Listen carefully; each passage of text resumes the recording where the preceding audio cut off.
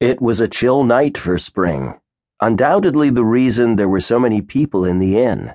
The inn wasn't accustomed to such crowds. In fact, it wasn't accustomed to any crowds, for the inn was new, so new that it still smelled of fresh-hewn wood and paint instead of stale ale and yesterday's stew.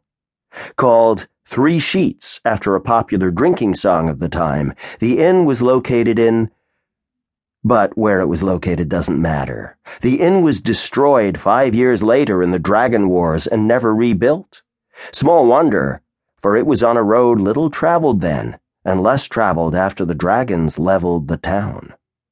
It would be some time yet before the Queen of Darkness plunged the world into what she hoped would be eternal night, but already, in these years just prior to the war, her evil shadow was spreading. Goblins had always been a problem in this realm, but suddenly, what had been small bands of raiders who struck isolated farms had grown into armies attacking villages.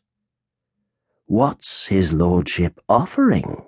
queried a mage clad in red robes who occupied a booth, the one nearest the fire and the most comfortable in the crowded inn, with just one companion.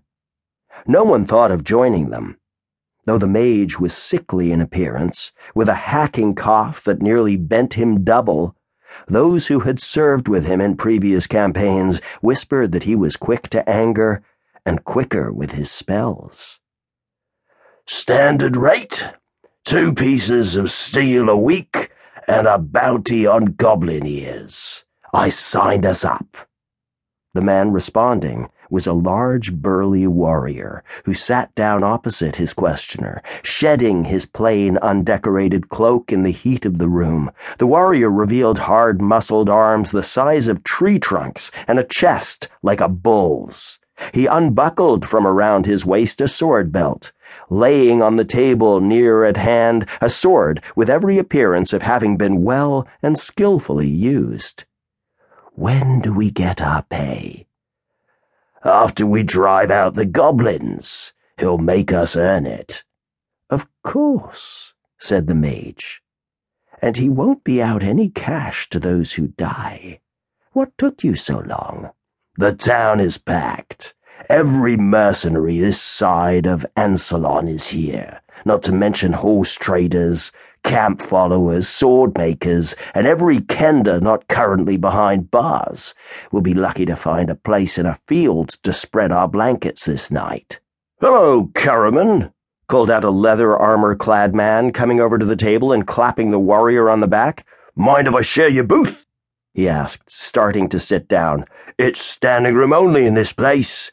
This your twin I've heard so much about. Introduce us."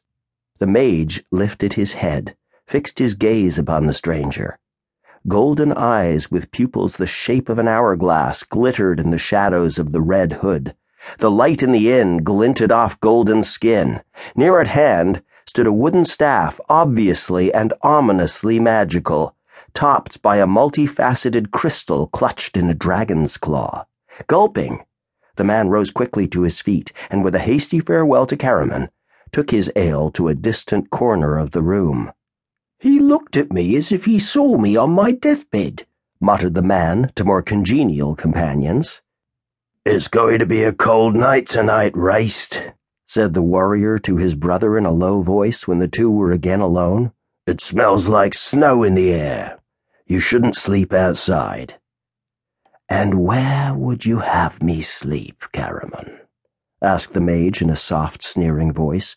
"In a hole in the ground like a rabbit, for that is all we can He broke off in a fit of coughing that left him breathless.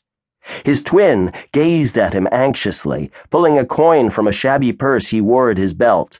Caraman held it up. "We have this, Raced. You could sleep here tonight and the next night." "And what would we do for food in the interim, my brother? We won't get paid for a fortnight at least." Caraman lowered his voice and, leaning across the table, grasped hold of his brother's arm to draw him near. "I could snare us something if need be." "You'd be the one to end up in a snare, you fool.